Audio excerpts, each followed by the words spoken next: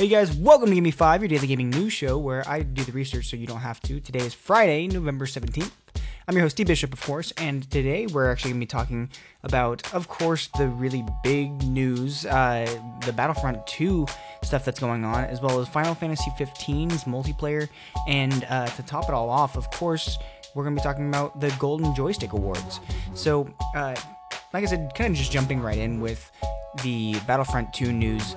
If you haven't already heard, basically what happened was Battlefront 2 and EA were catching a whole ton of flack, really just because they were allowing for microtransactions to give people an advantage early on in the game, and the player base themselves were not having it. So what ended up happening was they said, hey, don't worry, we'll be okay. We just need to make it so that only a little bit of it is pay to win. Well, that didn't go over well, and when they even came out and said that, hey, so the 40 hours of gameplay that you say that you have to do in order to unlock a character, that actually gives you sort of this feeling of accomplishment. That was the highest, or I guess the lowest, the most downvoted thread on Reddit, if at all. I think it was of all time, but if not, it was for over a very, very long period of time. Remember, that's the number of downvotes plus the number of upvotes. So it was pretty bad. It was over 200,000 downvotes a couple days ago. Well, at this point in time, really what's happening is EA came out and said, we're turning off all of the Crystal microtransactions. So the game leading up to launch, they announced this yesterday and said, we apologize, essentially, for having you guys feel like we're allowing for pay to win in this game. And so there was some controversy over whether or not Disney actually stepped in and said, we're not going to have this, but that story is still sort of evolving, and we're going to get updates on that. Now, point being, EA has turned off all microtransactions entirely for the time being, and they did say that they will add it back in. What happens is you can pay for crystals you can use as in-game currency to buy characters or to unlock loot boxes, loot crates, that sort of stuff. Well, they've turned it off, and they said that they will add it back in later on down the road, but they first have to make sure that they're going to be able to change it and adjust it so that it works best for the system. I don't want it back. I don't know what they're going to do, though. They did say that they're going to be listening more, and they're going to be producing some updates and some more information for the community on their blog, so we'll see how that goes. Now, the next story that we've got, though, is going to revolve around Final Fantasy. So Final Fantasy 15, if you've enjoyed not the demos, but the DLC, rather, so far, they've had the episodes for each of the other characters that were on Noctis's team, and Final Fantasy 15 Comrades, the multiplayer version of the game, has finally come out. The reviews are very, very, very, very new, so bear in mind, even though when you're looking it up, some of them, especially including Metacritic, are very mixed reviews. We still haven't had a whole lot of opportunity to see the game play out. What I have heard so far from people that have played many, many, many hours into it, they've said that basically what happens is you start off with a couple quests, kind of playing through, and have the opportunity to play with either AI if you don't have PlayStation Plus, or you can meet up with random people playing in the game.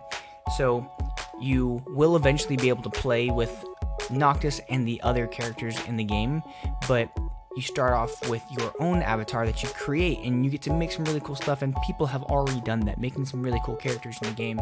And when you play through, you get to play very similar quests to what you've already done in the first game, or in the original game rather.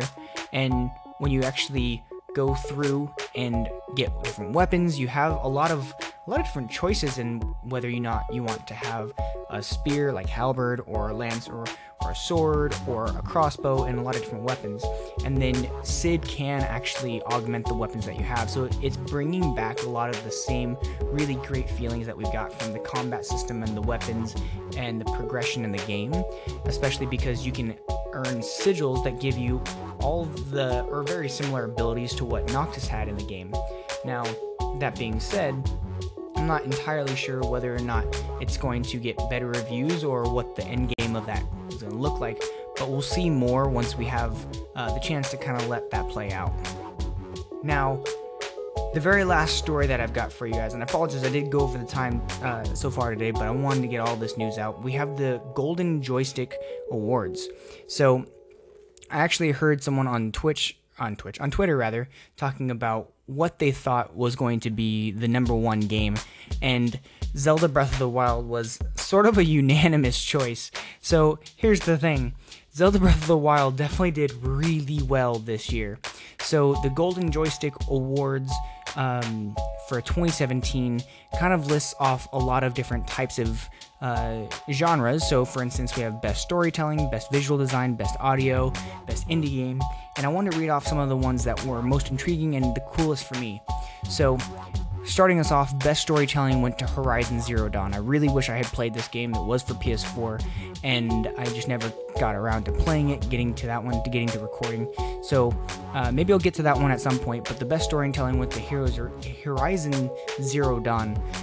Next was Best Visual Design, and that went to Cuphead, and that makes sense. I mean, there's so many people that really love the way that the artwork is drawn out, and it took years to make, so of course it's going to win Best Visual Design. But Best Audio went to The Legend of Zelda Breath of the Wild.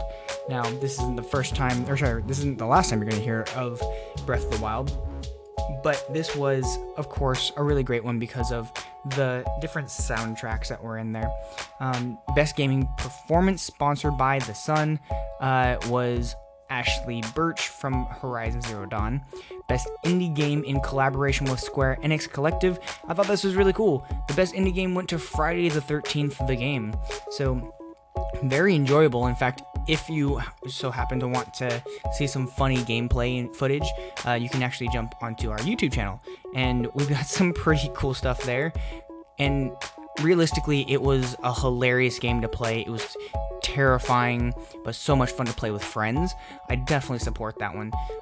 Studio of the Year, Nintendo EPD. Best Multiplayer Game, sponsored by GT Omega. Player Unknown's Battlegrounds, PUBG, of course. Best VR Game went to Resident Evil 7 Biohazard, and I think the only reason why that makes any sense is because there really wasn't any competition. It wasn't fair. It was like saying, like, LeBron James beat out all the kids that were in middle school. Like, of course, he had zero competition. So it's kind of the same thing here with VR. Outside of that, we do have Best Streamer and Broadcaster, which was Markiplier. Markiplier is a hilarious guy, so I get that. But I don't know if there are any up-and-coming streamers or broadcasters that are in that same realm.